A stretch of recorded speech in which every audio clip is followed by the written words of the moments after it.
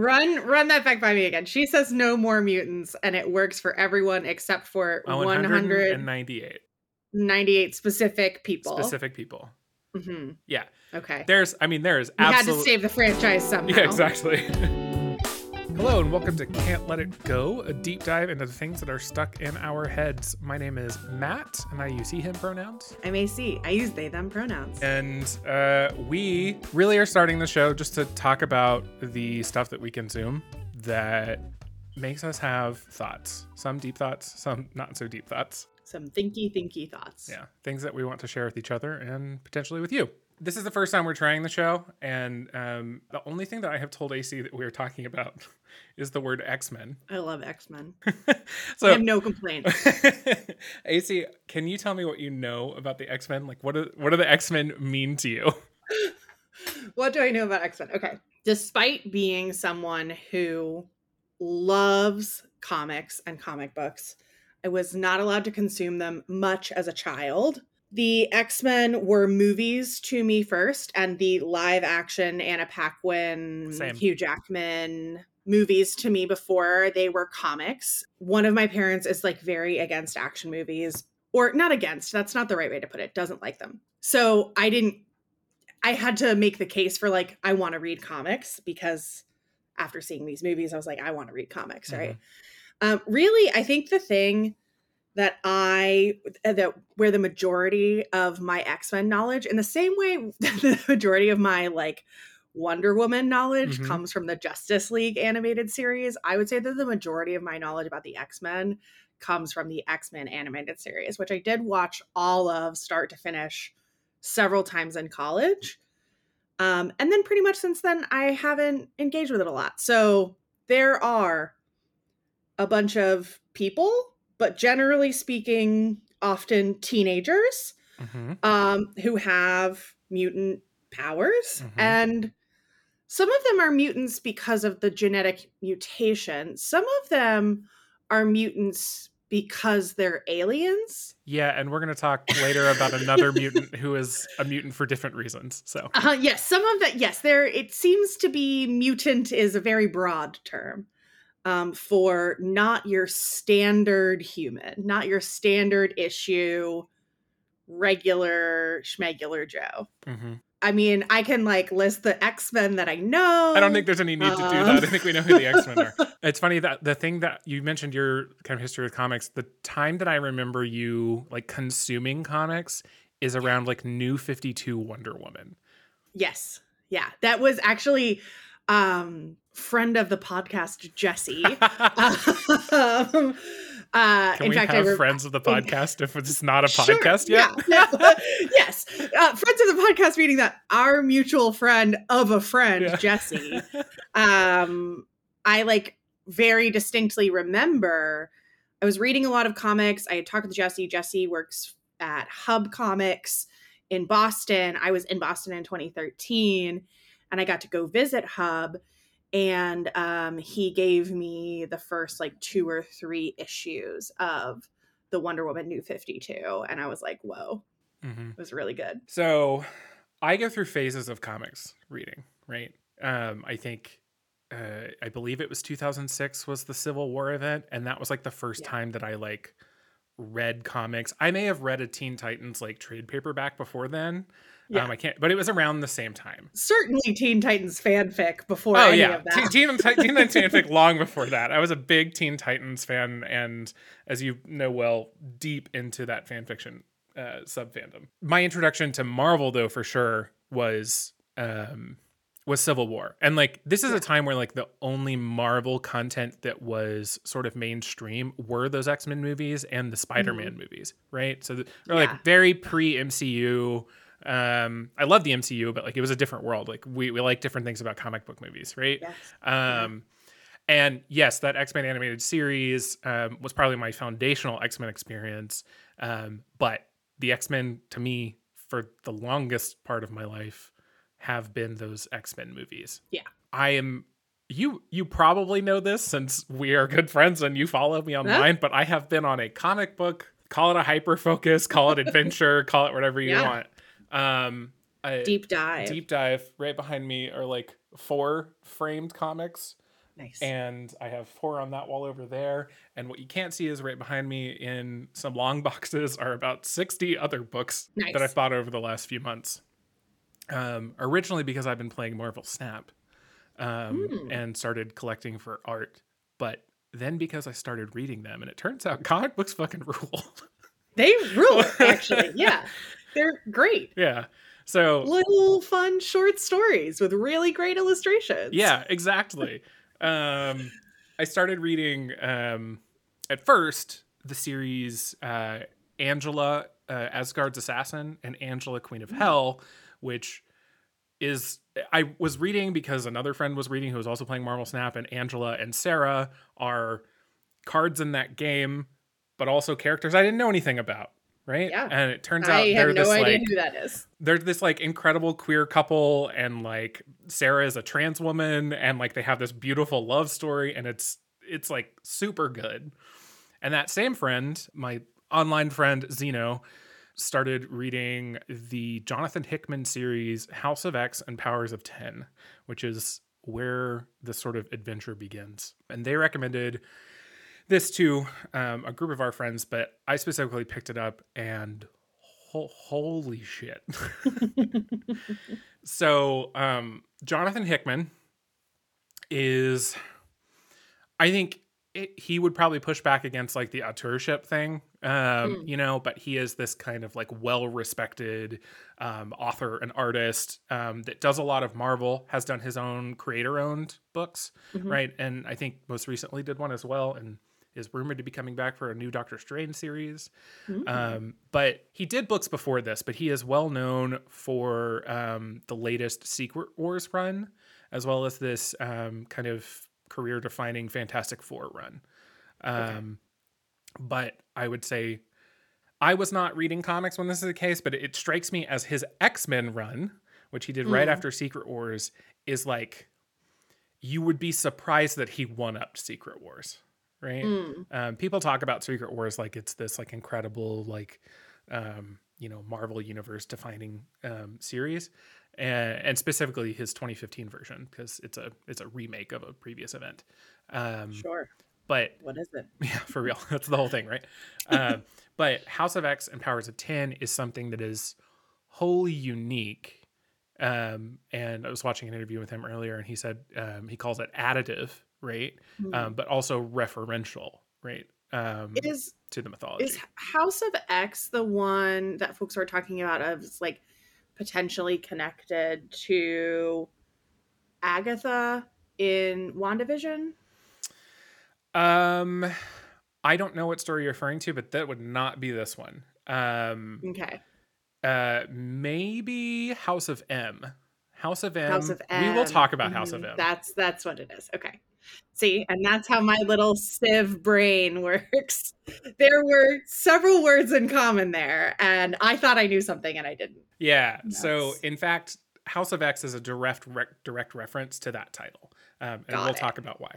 So, Okay. um, one thing that I know about X Men is that I think it's really core to the identity of X Men and mutants generally that they are a persecuted people, Yeah. right? That is explicitly stated by Stan Lee in like early interviews about their creation, and also I think just inherent in the stories that are told about these people because they're, Stan Lee says like I was tired of writing origin stories, so I created these people who were born with these powers, right? And then Mhm. the story kind of fell out from there. He's Yeah. a Jewish man, right? Like these things kind of like just naturally sort of take shape because of the people that are creating them. Plenty of criticism about Stan Lee as a person, but like Sure. the way that he tells stories is based on his own experiences. And because they're naturally persecuted, I think maybe unfortunately, we can talk about how important, action comic books are and the stories that get told there. But I think maybe unfortunately, a lot of the stories about X-Men are stories of genocide, Hmm. right? Mhm. So you talked about House of M, which is one of those genocides. I've kind of got an order that I want to go through, but Yeah. we'll talk about that genocide. But one of the early ones is early is relative, but one of the historical ones is the Legacy virus, which is this kind Right. of weak. somewhat problematic parallel to HIV. Mm. It I think is ultimately the most like comic booky, and frankly to me like the least interesting version of mutant genocide.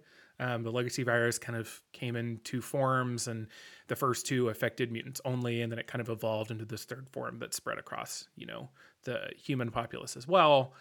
And eventually there's a cure that is, disseminated by Colossus sacrificing himself. And, it's a comic book. They have to overcome it. Right. Sure. Yeah. But it is still a virus that affects a lot of mutants and kills a lot of people. Mm-hmm. I think one of the more notorious genocides is that of Genosha. I'm probably pronouncing that wrong.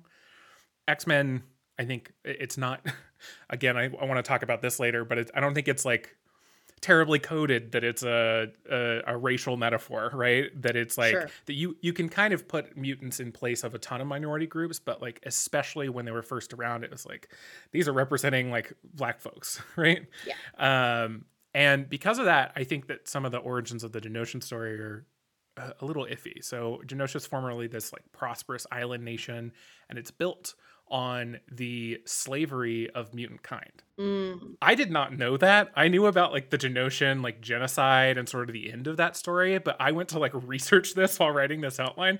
I was like, that's fucked. That's what we put in the category of not great. Yeah, you'll hear people talk about like prominent X-Men runs, and this is the Claremont run, and Claremont was using this supposedly to speak specifically on South African apartheid, which is, I guess, what the role of this story was for. That was what he was saying it was for. Okay.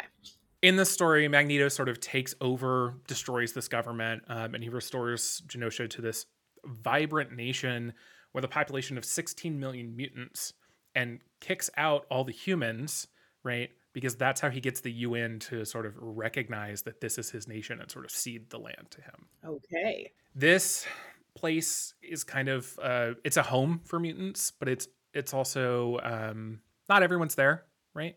But it is a thriving population, and eventually, because it's comic books, it is eventually destroyed by Cassandra Nova's Sentinel Army. Cassandra Nova is Xavier's like cosmic evil twin, basically. Like I can't even. I read about who Cassandra Nova is, and I kind of understand it, but it's like this. Cassandra Nova is this like cosmic anti-creation that exists because Xavier exists, and is Cassandra's like main goal is to wipe out mutant kind, right? Cool. So that's why the Sentinel Army, yeah. That's why the Sentinel Army attacks Genosha, and like millions of mutants die that day, like in a single day. Like the majority of that not even the majority, like I could tell you the exact numbers. I don't have the like panels up, but it's like 90% of that population is destroyed, right? Yeah. Which leads us to House of M, which starts out actually in Genosha. So Scarlet Witch, I could do a whole episode on Scarlet Witch when it's not what we're here for today. But Scarlet Witch is like often painted as this out of control mutant on the edge of a nervous breakdown, and is like presided over in these very paternalistic ways, right? And very literally at the beginning of House of M is presided over by her father and these psychic mutants that are sort of holding her back from exploding. If you've seen, it's probably too late to spoil this, but you've seen Doctor Strange and the Multiverse of Madness, like the story they're riffing off of is this story that happens to Scarlet Witch a ton of times, which is that she is on the verge of a mental breakdown, is kind of this hero become villain through her own mental instability. Say it. What a mess. I'll take the worst version of that story for 500, Alex. Yeah. Like just it is the kind of story that for a long time made me not interested in comics, right? It is the kind of approach to the story that I was like, well, I'm not really maybe comics aren't for me because I don't like reading only about men getting to do cool stuff Mm-hmm. and being stable or interesting or whatever. Yeah. And I think a lot of people would point to, and I, definitely in my own history with comics have like pointed to this story as a way in which Scarlet Witch was powerful or, affected the universe without recognizing that like the story itself existing is like a trope and a negative trope at that, right? Sure. Yeah. So in the beginning of House of M, she's having this breakdown. She's being held back, and the Avengers and the X-Men plot to kill her. Oh, good. Because they're basically like, we don't want to do this, but we cannot let her. Her powers are reality warping. Like we can't let her go nuts and destroy everything. Unlike all the other times reality has been destroyed. Exactly. This one, we can't let it happen this time. Yeah. So Magneto gets word that people are going to come and kill her, and he basically is just like, fuck it. He lets her loose, and she creates an alternate reality. And a bunch of things are true in that alternate reality, but it's really this kind of playground for, writers to write unique scenarios in that like maybe wouldn't be possible. But it's also extremely traumatic, not only for Scarlet Witch, which is a problem, but also for like the people in her family, right? Her brother, her father, in sort of the climax of that alternate reality, she reaches another breaking point and famously says the words, "No more mutants." And the world is returned to normal, except all but 198 mutants have been depowered. I'm sorry. Okay. Run that back by me again. She says no more mutants, and it works for everyone except for 198 specific people. Mm-hmm. Yeah. Okay. There is we had to save the franchise somehow. Yeah, exactly. I believe this is Civil War takes place right after this. I could not tell you the details because the most that I read X-Men before like a month ago was that Civil War run. Yes. One of you out there knows more about this than us. That's not the point. Yeah, here. Exactly. Like that's not the point. The point is we're talking about genocides and sort of why this next run exists. Yeah. So these 198 mutants exist. The Young Avengers run also takes place like right around this time. And, she starts kind of like undoing things in various storybooks. She'll, the Young Avengers go and sort of find her from an alternate reality and bring her back into the regular one as she starts repowering certain mutants. And then we have the Terrigen Mists. So you might remember 5-6 years ago, Disney had not bought Fox yet. Yeah. This is critical to the story. Critical.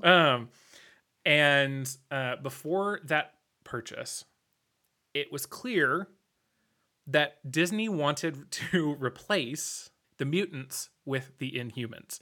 Who are the Inhumans? The Inhumans are an offshoot race of humanity, another one, not the mutants. They are not mutants. They're not mutants. We didn't have the rights to that yet. They are created by Kree engineering, right? So Inhumans have been around for a long time. They're just not super popular, right? Black Bolt, I believe Medusa, like these are Inhumans. If you have ever watched Agents of S.H.I.E.L.D., that show is all about the Inhumans, right? They were, again, keen to replace mutants with Inhumans because they didn't own the rights to the mutants. And then the Inhumans TV show just was awful and completely bombed. And they ended up having to buy Fox. But anyway, in the comic books at the time, they were telling the story where basically Thanos is coming to Earth because he finds out he has this inhuman son on Earth named Thane.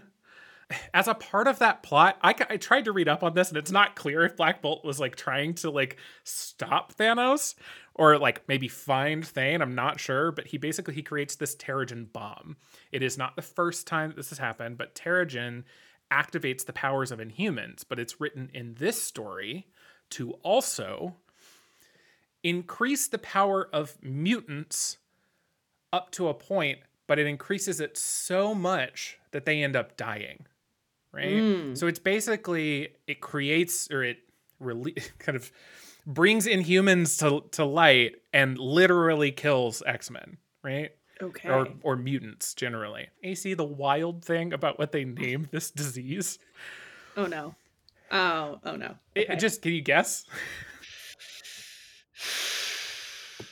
No, I Yeah, don't it's so know. proud. Like it's Mpox. It's literally It's Mpox. literally Mpox. Now this is before, like Mpox had like come back and like we knew that it was like, but like that was a disease that existed, right?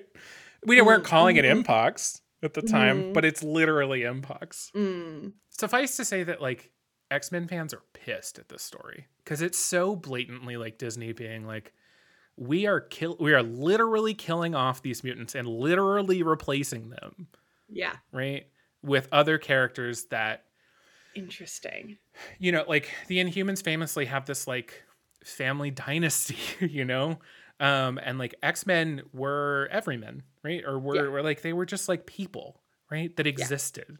And that kind of had this thing thrust upon them when their mutant powers sort of activated, right? Often in Yeah. puberty, right? There are obvious parallels and stories to be told here, and Disney and the Marvel company is like, we are erasing that in favor of IP. Yikes. When you were talking, what I realized is I was like, why does some of this sound familiar to me? And it is because after watching Runaways, read the Runaways series, which overlaps with some of the Young Avengers Mm-hmm. stuff. Because there's a point at which the Young Avengers and Runaways are fighting together. Like there's like They a had that small little run of books together during the crossover. Civil War Yeah. series. Yeah. That's right. That's the only Runaways that I've ever really consumed. Yeah. Well, and I started thinking about it because I was like, are the Runaways considered to be mutants? Are they Inhumans? Are they something else entirely? And I think at least I don't one of them is an know. Inhuman. Or not an Yeah. Inhuman, a mutant. Is a Is a mutant. mutant. Yeah. Because so I just finished playing Marvel's Midnight Suns, and Okay. one of them is referenced to be currently at Xavier's school. Oh, okay. Okay. So historically, X-Men have been this story of a people, right, being discriminated against at lightest, right, but also like brutally murdered and Hunted and killed yeah, in the worst case, or experimented on. right. All Any of the things that environment. happen to minorities, right, in the Yeah. real lived world. Yeah. And the House of X and Powers of 10 run, as well as the stories of X-Men after that reboot, are specifically positioned against that. We're going to talk about Okay. Krakoa. Krakoa Right. today is a Mhm. living mutant island. And when I say mutant island, the island is a mutant, okay? It is not just a place where mutants live. The island Okay. is itself A mutant. a mutant being. Okay. And people live on it Correct. who are also mutants. Correct. Historically, Krakoa is in some like 60s and even think 80s books, but they were created by nuclear radiation. Great. Yes. Classic. I don't know how they existed before becoming a mutant, if they were just land or if they were a human or whatever it was. I'm not sure on those details, but like they were this kind of like kind of goofy, character that didn't really have a ton of substance from what I can tell without, having read those books, but like, very much like a caricature of sort of like older comic books, right? Sure. And what Jonathan Hickman does with House of X and Powers of 10 is really out of nowhere, right? Have Charles Xavier convince Krakoa to become the home for mutants. So I do want to get into like Xavier and Magneto at some point. Sure. And specifically what I think they are not. But what they are in Jonathan Hickman's story is, I think, it is explicitly moving away from what they have been in the past, right? Mm. Whereas you might know Magneto as this sort of like violent, villainous, but also somewhat freedom fighter, right? Mm-hmm. Many compare him to other real life people, and I think that that's a failure, right? Because he is objectively an evil person. He has done awful, really terrible things, right? Yeah. Whereas Xavier is a person who is trying to assimilate into human culture, right? Right. He sees if the humans could just give us the chance, right, we could live happily, peacefully together. Xavier and Magneto share a goal. They come from Mhm. separate perspectives, but they share a goal in the Hickman run that is isolationist. It's Mm. separatist, right? It is, we are going to go to this island and we are going to make a home for mutants, and none of you are welcome here.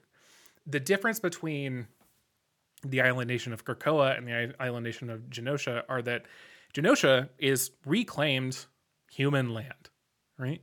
Okay. Krakoa is literally a living mutant island, right? Like they're like sparing no expense to say this is our place. Like literally this place is us, Sure. right? Yes. And there are these like portals, these gates. You take a flower from Krakoa, you go somewhere else, you plant that flower, it becomes a gate to go back to the mainland. Mm. And only mutants can go through those gates, right? Because Okay. Krakoa itself decides who can come, right? Yeah. So there's this wonderful article. It's by Women Write About Comics.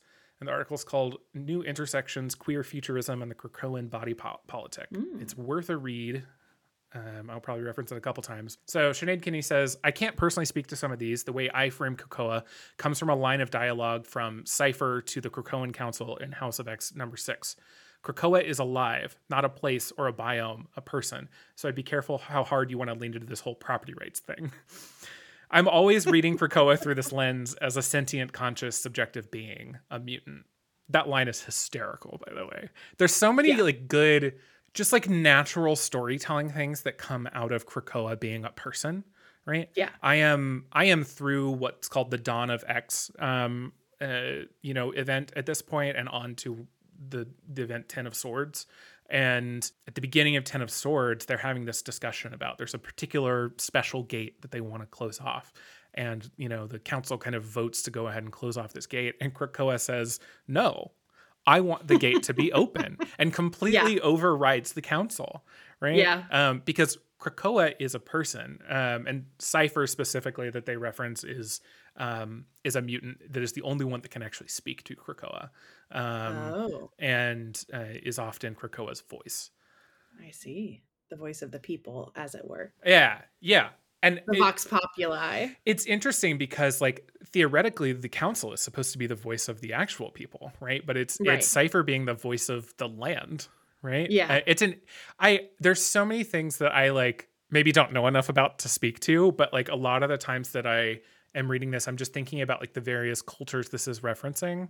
Sure. It's establishing the series is establishing sort of mutantum as a culture in a way that I had never conceptualized before this.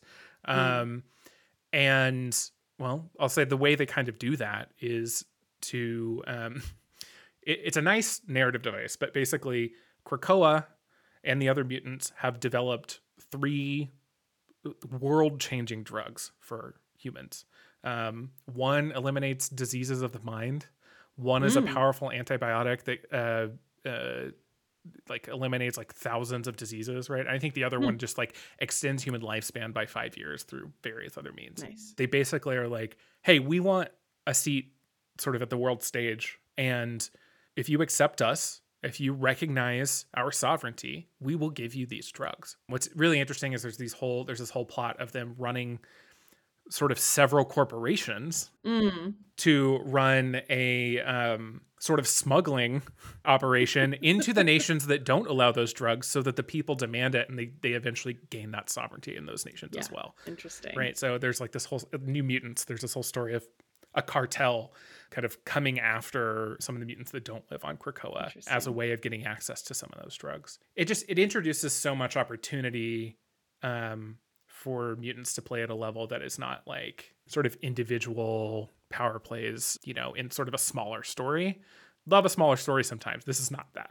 Sure. I think it's interesting too. It sounds like it does it it seems like such an interesting storytelling device, and I think that it's so funny that even in a storytelling like setup where the story is that you are a mutant who ostensibly has been treated poorly in your life outside of coming to this island, you now become part of this island society. You are on the council of this island society, and there are still conversations that seem to intentionally forget that you are living on an island that is a mutant, right? Like that it feels like this interesting, really on the nose sort of narrative of like, you can build a thing with the best intentions, or you can know as much as you possibly know, like need to know about like the land is a literal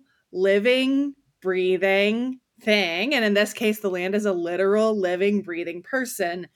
And there are still attitudes and understandings like that extend beyond your knowledge of that, like Yeah. that the land is a person. Yeah, it's funny you said you can have all the knowledge that you want. Like, one of the interesting things is that the reason this all exists is that I will not try. I will try and not spoil House of X and Powers of 10 too much. But like, Sure. Moira McTaggart, who is in I think all of the X-Men movies, but I don't remember her that much, is sort of like reframed as a mutant who remembers her previous lives. She can be like reincarnated and remember a previous life. And so the reason that Magneto and Xavier first, even try this experiment is because Moira basically comes to them and is like, it always ends in the destruction of mutant kind. Right? Yeah. And so they use her ability to live her life over and over and over again to plan the perfect scenario for mutant kind to prosper. Right? Yeah. And yet still they acknowledge Yeah. that they are not going to get everything right, but yet still they stumble and screw it up, even though they have sort of perfect knowledge of the situation. Yeah. So interesting. I'm going to pull up my folder of images really quick. Okay. A little show and tell. Tell. I will say I sometimes like just fully forget about Fantastic Four. And I think that probably, I'm sure that it does a disservice to some like really great Fantastic Four story that is out there. But it is one that I literally always forget about. I definitely don't forget about them because the like mid 2000s movies like sit so strongly in my memory, even though they're so bad. But like from the people I know that have read them, am I going to reference the person I reference all the time within like the first hour? Host of the show, Into the Aether, Brendan Bigley, is a big fan of Fantastic Four. I can't remember which one. It may be the Jonathan Hickman run. I'm not sure. But specifically as being like a story of family. Like apparently they have, they are family, you know, like, and apparently there's just like really good stuff there. And apparently the Reed Richards dynamic, speaking of feeling like you can know everything and still fuck it up. Right. Yeah. Like that's kind of his thing. Yeah. You know, that is Reed Richards. So I should read more Fantastic Four, or just like even like read synopses and whatnot. Sure. But I'm with you. Like they are like lesser in my brain. There's actually a Fantastic Four and X-Men series that took place during Dawn of X that apparently is not very good. Interesting.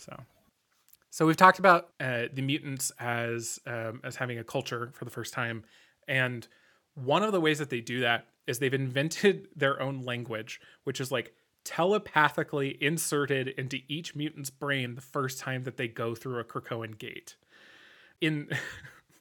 Yeah, you're making a face. That's okay. All right. So you're telling me that in this world, I pass through a magical door as permitted by a giant island. And when I arrive there, I know an entirely different language. Correct. Just in my brain already there. Mm-hmm. Honestly, that sounds... Forget Duolingo. I need the telepathy right to the brain. They do a lot of telepathy. I didn't realize how much like communication in X-Men books was like telepathy and just like like psychic generally, and it is wild how much is psychically Listen, I transmitted. will say as a queer person, if we're like acknowledging like an allegory of code switching or whatever, there's very much like a look will tell you a lot. Mm-hmm. In fact, As a queer person looking at another queer person in a heterosexual space, you're like, yeah, a thing I wasn't going to say on the show, but that I have absolutely named this section of my outline for these notes is um, Jonathan Hickman's X-Men and Solarpunk Krakoan Queer Liberation. LOL. Yeah. They've created this language. They start to establish their own laws. They have mentioned the Council of Rulers that are specifically 3 members of like the 4 major factions of mutants. I don't know exactly how they're breaking that down. I assume it's Hickman being like, I don't know, here's some rough breakdowns. Sure. But there are 3 laws that are created in at least the House of X Powers of 10 by the council are make more mutants, murder no man, and respect the sacred land, which kind of gets to Krakoa being able to, Sure. kind of override council's rulings, etc. Yeah. At least in regards to things that have to do with the land. Yeah, I think that is all that we need to say about Krakoa, except for, you ready for some more comic book shit? Oh boy. Something about comic books generally is that there's a lot of death, but there's also a lot of resurrection, right? Mm. It's a joke. Somebody dies in a comic book or a comic book movie, they are going to come back. It's just, it's inevitable. Maybe in the MCU, it's less so because those contracts are expensive, but that is us like theorizing outside the existence, the stories of comic books. Yes. To tell us that Loki was dead, they had to literally show his face turning purple and everyone mourn him in order to be like, he's dead for real. And then they made a whole show that was like, he is dead for real in that timeline. Yeah, exactly. And in fact, there were interviews after that movie where they were like, no, he's dead, dead. Dead, Yeah. dead. And He's then they dead. announced the Loki TV show. And like, he's dead and we really mean it this time.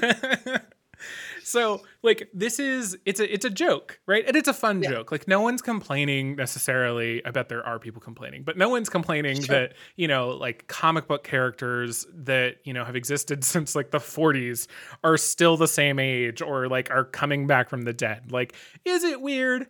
Sure. Is it a little unbelievable? Absolutely. But so is like, powers to like telekinesis or like what I'm about to talk about, which is like creating non-viable eggs.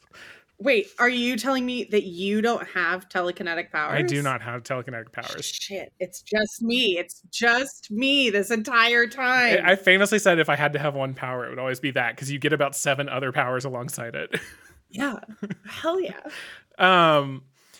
So one thing is that oftentimes when these characters come back, they're maybe different in some way. They're not themselves. Maybe they're a completely different person. Infamously, and this was not a death, but like this is the kind of ways that people come back. Psylocke, you may know her as an Asian woman.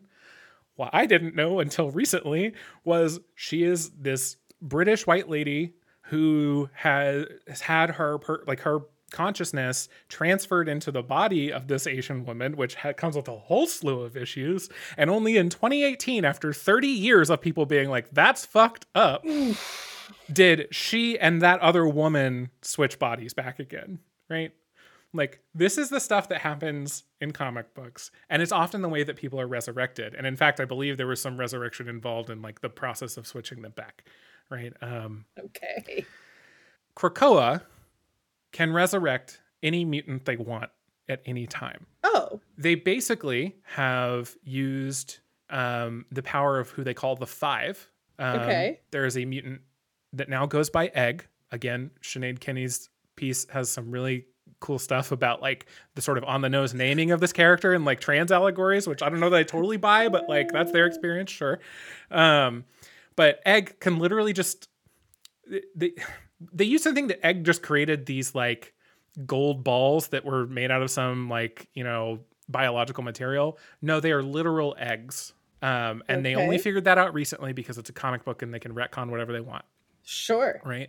They have a reality warping mutant. They have a mutant that can give life to things. Okay. They also conveniently have Mr. Sinister, who is some of his clones are mutants, right? But like he is Yes. a villain who, um, famously like makes clones of himself and like that, and has a whole kingdom of that he rules of copies of himself, Yeah, right? it's kind of Like, his deal. yeah.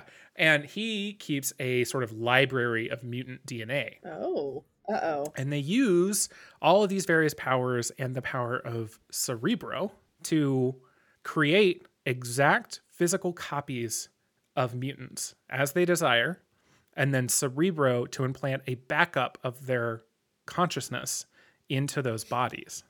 The first panel, oh my God, I just have to find this. These are the first two panels of, I believe, House of X. Tell me when you get them. Okay. Wow. So what do you see? What do you see here? Um. Oh yeah, no, they are larvae. Okay, I was like, these are either eyes or larvae. They're definitely larvae. There's a bunch of people coming out of them. Oh, it's our boy. Cyclops? Is that who you're talking about? Yeah, Yeah. Laser Eyes boy. That's his name. Good old Laser Eyes. Yeah, Cyclops, presumably. Is his name Scott? Scott. Yeah, Scott Summers. Yeah, yeah, that's what I was thinking.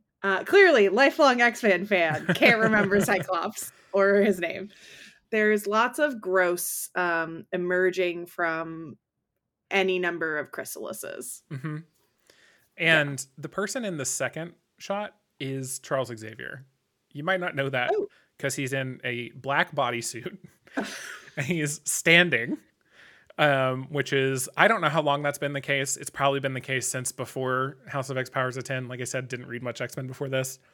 Okay. And the thing that's on his head that is covering most of his face except his nose and his mouth Is is Cerebro. Cerebro. Yeah. And Cerebro, sort of in this version of the X-Men, is like multiple of these like helmet type things. Okay. And they kind of have, I think there's 4 bases where they sit, and he wears one on his head. Okay. And it's no longer this like, big machine at his mansion, in Westchester. Sure. I mean, it always went super well when it was just the big machine in the mansion in Westchester. So I can't imagine what would be wrong with having multiple portable Cerebros that he can just wear whenever. Yeah, or like what might go wrong if someone got access to one of those. Yeah, sure. It definitely will be fine. It definitely will be fine. Yeah. I have not seen it go wrong yet, but he definitely Okay, has some okay. like wild powers because of this Okay. ability. So like one of the first things that happens in the X-Men run, starting like, I believe, no, it's during House of X Powers of 10, is that basically Xavier puts together a squad to take out this base of Orcus, I believe it is. They're building Sentinels, again, with the goal of wiping out mutant kind because they feel that if mutant kind is the next evolution, that assumes that humanity has not like expanded past evolution. Mm. And they feel that humanity has, through its technological abilities, basically superseded evolution, right? And they need to sort of protect humanity at all costs, and that includes wiping out mutant kind. That's sort of their, MO. And they're going to destroy this pivotal base that they know because of Moira, right, is sort of pivotal to the machines reaching a level of sentience that would spell bad things for mutant kind. And so they basically, I don't think I have a picture of this or I'd send it, but they basically go to send this giant sentinel head into the sun. Oh, there are pictures of that in the Sinead Kinney piece that you shared with me. I was Yes. looking at I was doing some scrolling. Yes. Yes, I see. I think these two I'm about to send you, it's actually, I am loving this series, and this is some of the best stuff, I think, from specifically those 6 or 12 books, rather. House of X is one series, Powers of 10 is another, but they kind of tell a shared story. And we're releasing at the same time. Basically, the panels I just sent you are Nightcrawler and Wolverine realizing that the only way they're going to be able to do like their quarter of the work is for Nightcrawler to take Wolverine outside of the station and physically destroy the connection of that sort of giant sentinel head Yikes. so that it will fall into the sun. And that means Nightcrawler will die instantly and that Wolverine will only have enough time to destroy it before he too is destroyed by the sun. One of the few ways that he can actually die, you know? Yeah. And the thing we find out, in really the last book of Powers of 10 is that the scene that you see in those first two panels is those X-Men being resurrected after this mission. Okay. It may be book 4 actually, now that I think about it, but it's told in this sort of like non-linear way the whole time, right? Because Powers of 10 is telling stories over literal orders of magnitude of time, whereas House of X is telling sort of like the beginnings of the Krakoan story. Interesting. And I think what follows is some of the most potent metaphor around queer liberation.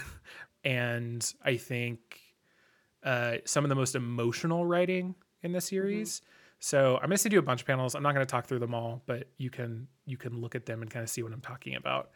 Basically, when the mutants that went on that mission are resurrected, Xavier meets them. I forget. Is it Arbor Magna? I believe that's what it's called. But he meets them and he speaks to them. He says, "Come to me, my X-Men," or "To me, my X-Men," he says. Kind of gets them acclimated to the fact that they are again alive. And then Storm comes in the room and says, "On your feet, mutants. The world is not ready for the likes of your return, but Krakoa is waiting." And then she and the Five and the recently resurrected mutants sort of walk out of Arbor Magna, and there's this huge crowd of mutants in Krakoa sort of like waiting there for them. And she gives sort of this, she's like, it's a ceremony, right? And it repeats almost every time they do these resurrections, but this is the first time. And she says, "A great thing has happened today, a miracle made possible by mutant hands, the great work of the Five. Love them, for they have righted the wrongs of man and defeated our great enemy, death." And she gives some more speechifying and says, "I see them, do you?" And the crowd chants back. I kind of actually laugh a little bit at this because the chant is a lot of words for a crowd, but it says, "We see them, but do we know them?" And then she goes to each one of them. She says, "What's your name?" And she says, "And how do I know you? How do I know it's you?" And they say something. And she says, just about Cyclops. "This is my brother. I know him. As do you. Yes, his name is Cyclops, but he's more than that. What is he?" And the crowd chants back, "Mutant." And she does this for every single one of them. And every time, like, they're chanting mutant, they're like fists are in the air and I'm like weeping. This shit is so good. And it's this like sort of like wave of joy, of relaxation, I think is the thing that I feel like the ability to breathe, right? In a way. And it's the stuff that like made me be like, I need to talk to AC about this, right? Yeah. Like I have been talking a lot recently on the internet too, about like, I am living in Oklahoma at the moment, and that was a decision that my husband and I made on purpose, right? And am realizing that like it's not a mistake to have made that decision, but it is something that I don't think is a long-term decision. Yeah. Like we have said, we are going back to a place that is safer. The thing about that is there is no safe place, right? There is no truly safe place, right? Right. There are places that are orders of magnitude safer than the place that I am now. But there is never a place where, like, as a queer person, you and I will ever be like truly away from the possibility of harm for being queer people. Right. 100%. And I don't think that in this sort of fictional bombastic story, Krakoa is necessarily like completely free from the threats of the outside world, but it is free in a way that like is inaccessible to you and me as real humans. And I think like that's the shit that has like stuck with me as like Matt Horton, the person, is like that emotion of having a place that I can go back to that is not just home, because home can be really unsafe, can be really terrible, but can still feel like home, but is protective and that I am protective of. and that is full of people that protect each other. Yeah. I think so much of the like, the stereotype of like, if you're queer, you have imagined at least once in your life buying a piece of land and getting all of your friends together and like pooling all of your money to figure out how you can build a haven of some kind, right? To shelter yourselves from those kinds of experiences. And like, that speaks exactly to what you're saying. And I mean, to that point, what the mutants are doing here, right? Carving out a place for them in the world where they can celebrate and cheer and say we are mutants, and that's not, it's both essential to the story and not important at all, and it is everything that we are, and it is the least important thing about any of us here in conversation with each other. I just sent you a few panels that are just in a couple of in the last two books of House of X and Powers of 10, the number 6 of both of those series. Both of those books end with this celebration. You get a slightly different take on it in each of those books, but it's what is not lost in either of them is that like this is a place to exist, right? To revel, to enjoy the company of others like yourself. There's this wild panel, which I hope you can see, of Jean Grey and Wolverine and Scott Summers, which implies a polyamorous relationship that is absolutely explicit later on in the books. And it's, I don't know, there's just like, besides that, there's so much joy. Like, on the next page, there's this random shot of Jubilee just like running by this, imagined camera. And when I see it, it's just like, there is so much happiness in this place. Right. And it's like, there's this moment in, I mentioned like the New Mutants book where there's sort of a cartel coming for some of the people. And I forget exactly what was happening, but, they make it back to Krakoa, or at least some subset of them do. And one of them just like mentions how like, it's so good to have this place, right? It's so good for this place to be an option. Right. And like that level of freedom is the thing that like really stuck with me. It's funny that you mentioned the like commune thing is because I know some people here in Oklahoma that have like done it, right? Like I know 5 or 6 like wealthy queers that have like bought some land and invited their friends to live with them. Yeah. I mean, it's also like, it is a dream that it exists because there is also historical and material evidence that it was something that was once more accessible to do, right?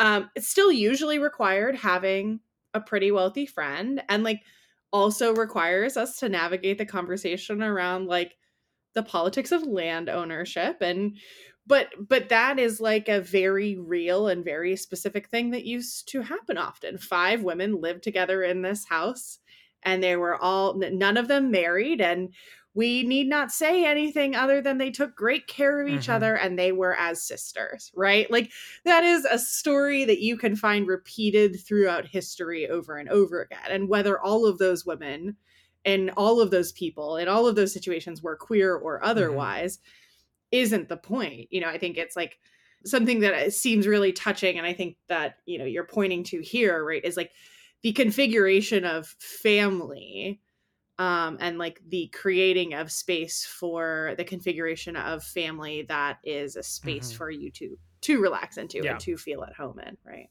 I think the interesting thing about like the reality of those situations and the fictional reality here is that isolationism, right? And I think earlier I talked about how that is different from how Xavier and Magneto have been painted in the past.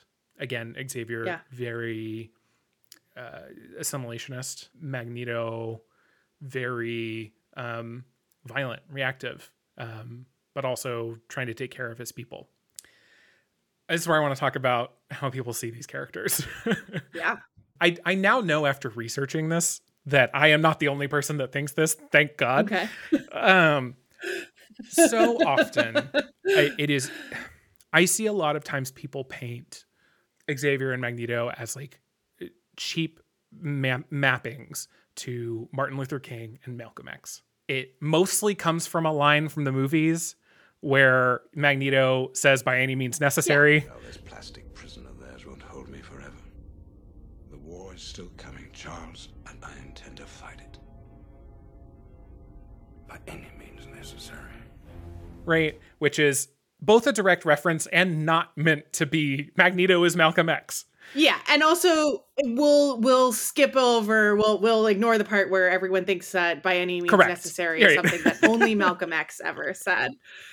Because very much so not the case. Malcolm X was in fact repeating the words of ideologues and theorists and writers well before him who shared and like similar there's ideas. this wild I'm not gonna look it up, but there's this wild Michael Fassbender interview where he like clearly does not he's not prepared for it, and he gets asked about the Malcolm X comparison, and he's just like, yeah, I mean, totally. And like people take it now as like word that like you're not the first person to pay Magneto. One, like you have no stake in the game. Two, like please don't claim this like let the words that Stan Lee said about what the X-Men were stand, right? And then also like don't assume that like we all have to take it the way that like you've now said it's created to be. Yeah.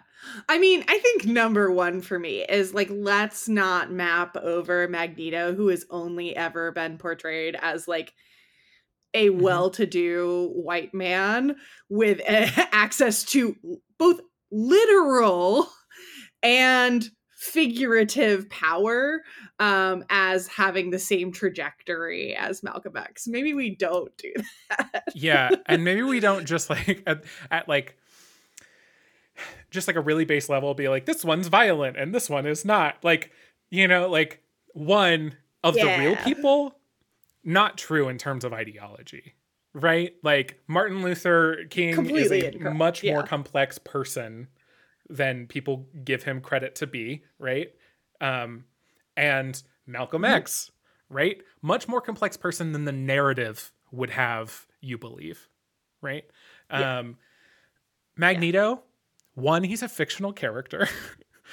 Two, if we ignore that, has a history that is maybe broader than the ones that, you know, exists in the movies, but two is like at least historically extremely violent, and neither of those other two real men were that, right? Neither of them have like themselves committed genocide or, you know, run a team of superpowered mutants to go murder humans, you know, like that's not happening in either of those stories.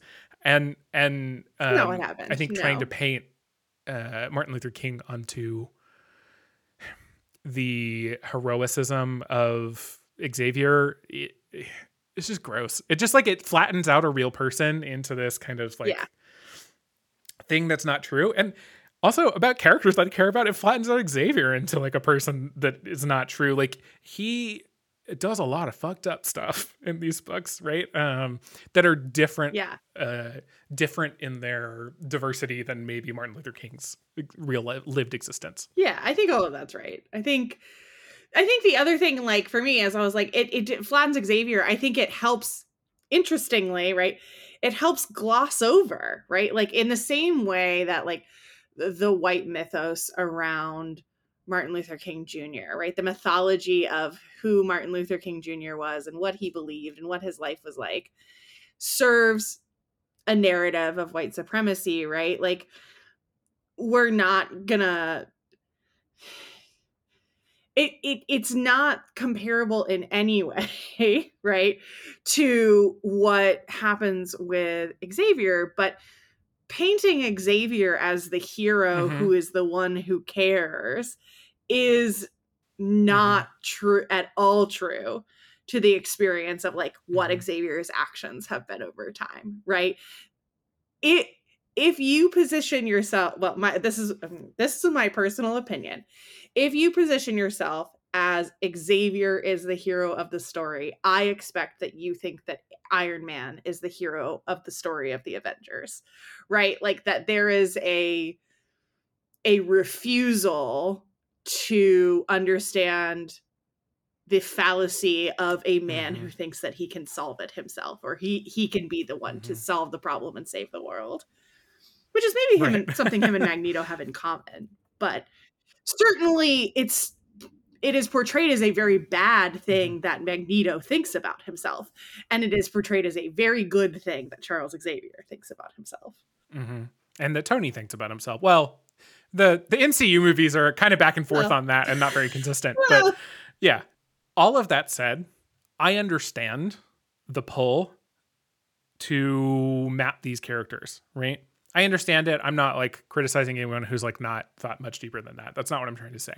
Yeah. But I think the thing that's more important is that X-Men is historically like as an entity, as you know, not X-Men the product, right? Is interested in clearly telling stories of oppression, of rising against oppression, and of like succeeding or failing in whatever that fight ends up, you know, resulting in. Yeah. To me, at least of the stuff I've read, remember, my experience is limited. Krakoa is the first time it feels that like they've managed to do that in a unique way, right? Without it being like the after school special version, you know, the Hidden Figures version, right? The Green Book version. The Green Book. Oscar award-winning film, The Green Book. Sorry. There is this scene in House of X number 4, I think it is. I'm sending you a link. Literally, the World Economic Forum has invited them to Davos. And, you know, a bunch of other world leaders. Amazing. Somebody from Wakanda is there. I will talk later about like the positioning of Wakanda and Krakoa against each other is really interesting. But there's this scene and Magneto just lays into these people. So it's this panel kind of starts in the middle, but then he says better versions of a better life. He's eating a steak this whole time. Better drugs for a longer, healthier existence. And then we will take the money, the outrageous sums of money you will give us, because it also means more wealth for you, and we'll invest it. We'll buy your banks. We'll buy your schools. We'll buy your media. We'll buy your politicians. And then when we've bought all the rest, we'll buy you, because you've taught us that everything has a price, and we're happy to pay. Then, when we have this influence, we will use it. We'll make sure that the wrong sort of people, and you know who, no longer have any economic power. We will not allow them inside our institutions because it's important that they do not have anywhere to peddle their dangerous, outdated ideas. And he like is finishing his steak as this happens. It's just this incredible moment of Magneto doing the thing that he's good at, but in a way that fights for this new cause. Right? I'm not claiming it to be better than anything he's done before. I'm just saying it is different than the things that he has done before. He's using the power that he has, right? Not necessarily his magnetism, right? But his human magnetism. He's using literally his ability to demand presence as like a tool in this moment for a new goal of like this, you know, isolationist Krakoa that still has a place on that world stage. Yeah. And it's not a nation that's like mutants running from something. It's like, it's a nation of people who sort of realize the non-superpower power that they have in the world. Yeah. Right. Which I think is really extremely compelling. Yeah. I think it's so interesting too, because without even intentionally doing it, perhaps you picked up a panel that illustrates why I've never had a great like of Xavier or Magneto, which is that what Magneto says here is very true, very compelling, very, you know, persuasive, or like does the thing in a new and different way. And also it really speaks to something that I don't like, which is the idea of we will amass your power and we will turn it against you, and we will make the world just as bad for you as you have made it for us, which is actually the thing that for me defines Magneto like as a villain and puts him in that villain category. And Xavier does it too, right? If in a different way of like, you must see how bad it has been for us. Yeah. And I mean that the books are not making that commentary, right? Like the books are very aware that this is Magneto doing the thing Magneto does, right? Yeah. With a different goal. And they're also aware that Charles has a slightly different take with the same end goal, right? Like, you know, I'm going to amass the same power and use it against you. Whereas Charles would say, I am demanding my place. Yeah. And that is different from what I've done before, but in reality doing the same thing. Right. Right. Yeah. Very interesting. Yeah, I think this is a great segue to Wakanda. So, like I said, in this moment, there's a Wakandan in the room. Wakanda, it has not recognized Krakoa because Wakanda need not recognize Krakoa. They have their own technology. They have their own isolationism that has led to their own prosperity. It's really an interesting dynamic. I think have you seen the new Wakanda Forever? Have you seen Black Panther 2? I have not seen it yet. No. I won't go too deep into it, but like it's comparing Talokan and Wakanda in that film and their needs, and like how those either clash or work together, which the movie explores both. Yeah. Super, super interesting. Actually, I'm no longer on Twitter, but Good for you. Good for you. I said on my Mastodon account, which I use maybe 3 times a week, the other day that I want Ryan Coogler to do Krakoa next. I'm listening to the Black Panther podcast, which is talking a lot. It's talking about the second movie, but it's also talking about Chadwick Boseman and what the movie means after his death and how it came together. But there's this interview. Ta-Nehisi Coates is the guy like hosting it, and he's talking, and he and Ryan Coogler are buds, and he was friends with Chadwick, and they get to this point where they're talking about how like the Black Panther films are films that create a fictional place that is representative of real existing cultures, right? So Talokan is the franchise taking a step towards native cultures, right? That we now see, in our real lived world, right? Through the perspectives of Latin American people. Whereas, Wakanda is this sort of fantasy of what could have been, right? In a world where, African cultures were left to flourish, right? It's interesting because, we were talking about the sort of like joy and the freedom of Krakoa. And I think the ways that some of the Black folks that I know have talked about seeing the first Black Panther movie are like how I felt about like reading some of the moments in the Krakoan story. That sort of ability to not just be oneself, right? But to exist without fear, right?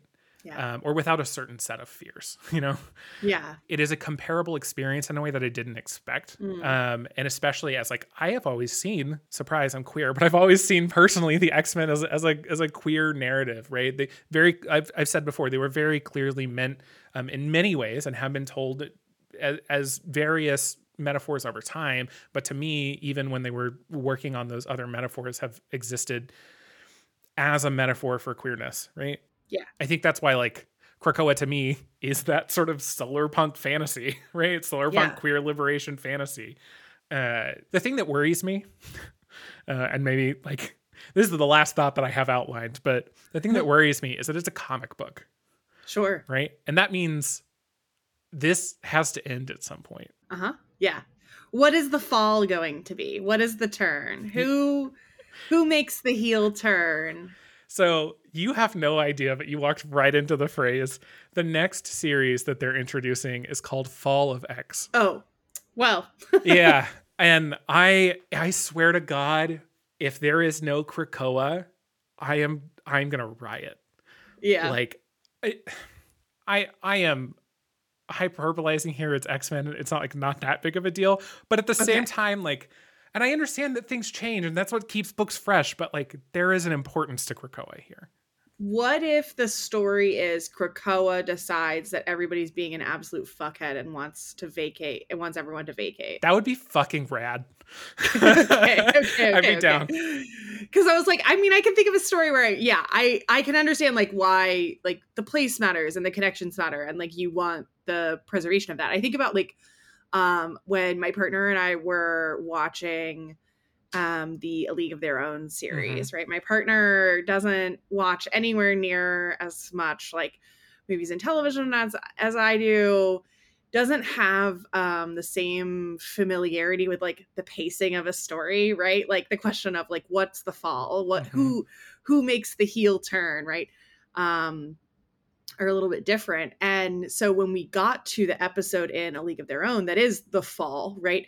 That is actually very similarly, right, about the intrusion and violation of a safe queer isolationist queer space, you know, in this case by the police breaking up an underground queer bar, which I guess spoilers for A League of Their Own, but not at all for history because it's just history. It just happens.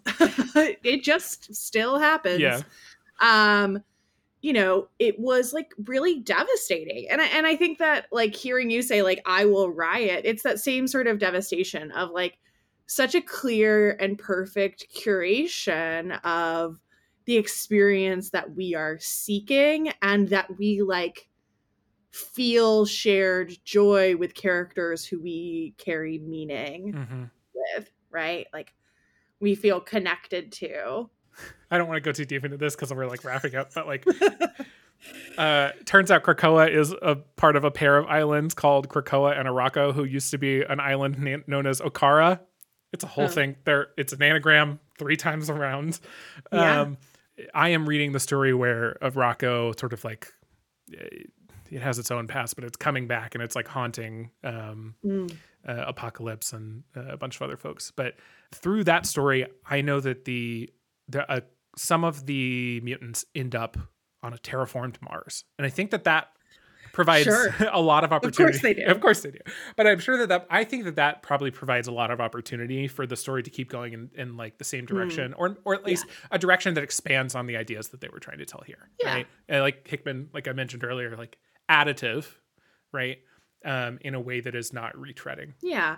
I think it's interesting too that so many of the stories, like this conversation has made me like want to read these, you know, arcs myself, but there is actually always an element of the story, whether it's like through Charles Xavier's School for Mutants or, you know, the Justice League's space station, right? Like there is like an understanding that at the very least there has to be a place to retreat to, right? Whether that is a place that is 100% isolated or whether that is a place where we mostly do the best to keep each other safe and protect each other from the challenges of the world, as perhaps Xavier's School was, right? Is just a very interesting premise that you see repeated. Yeah. I would say I'd be disappointed if they went back to Xavier's School, but that's my own personal opinion. Sure. I mean, I think that like for a million reasons, I think I would be disappointed too, if only because like, yes, comics are the same story written over and over again. And the thing that makes them fun and exciting is when they say, this is the same story. These are the same characters. And also we did that. And we don't need to do exactly that again. Right. I think like, to the point of Spider-Man, people were like, we're done with a Spider-Man origin story. And part of why the Tom Holland Spider-Man was exciting was because they were like, yeah, you all know how he becomes Spider-Man, okay? We're not super worried about that. And then they proceeded to do a 3-movie arc that turned out to be the origin story of the other parts of Spider-Man that you forgot. Yeah. Right. It was like, we all know at this point, we're all on the same page. Kid, field trip, spider bite, powers. Crazy. He freaks out. He doesn't know what to do. Right. And I think like, again, to that same point, right? In the animated Spider-Man. Into the Spider-Verse, right?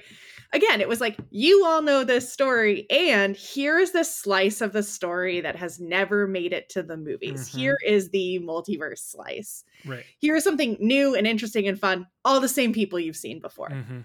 Mostly. Yeah. Right? Yeah. And so I think it's so fun and so funny. I think like one of the things that I appreciate about how, for as much as X-Men has permeated through like TV and movies, there is still so much of like X-Men and X-Men stories that are, or mutant and mutant stories, because not all mutants are X-Men, right? Well, in fact, early Krakoan age, there's not really X-Men at all. So yeah, right. Mutants and mutant adjacent stories. There's so much untapped, like there are so many, and in part, right, like the thing about being like, there's an entire group of people at one point, right, like you said, right, 16 million mutants That's 16 million different stories you can write. Mm-hmm. And you can have recurring characters. You can have plot lines that you're familiar with. And here's a new character who's bringing a new story to the experience. And I think that that's like some of the novelty and the value of it. Yeah, I agree. And if anything, what comes after this, I hope, is like smaller, right? Yeah. Like I love a big, bombastic, like wildly planned story.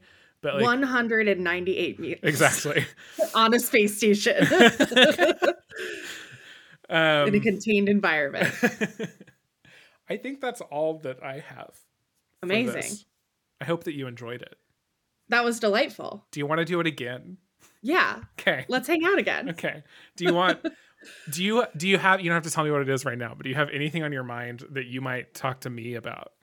One of the things that occurred to me while you were explaining things is I think that I accidentally forgot how to give accurate detail when talking about stuff. I mean, I assume that you did research, but you were like so many names at the tip of your tongue, just rattling stuff off. And I was like, you know what? I couldn't name 5 things right now if you asked me to. I would look around me and name the objects I can see. A Diet Coke can, this pen in my hand, and my computer are all I've ever known. Let's try and play it this way. Matt, what would you like for me to explain to you?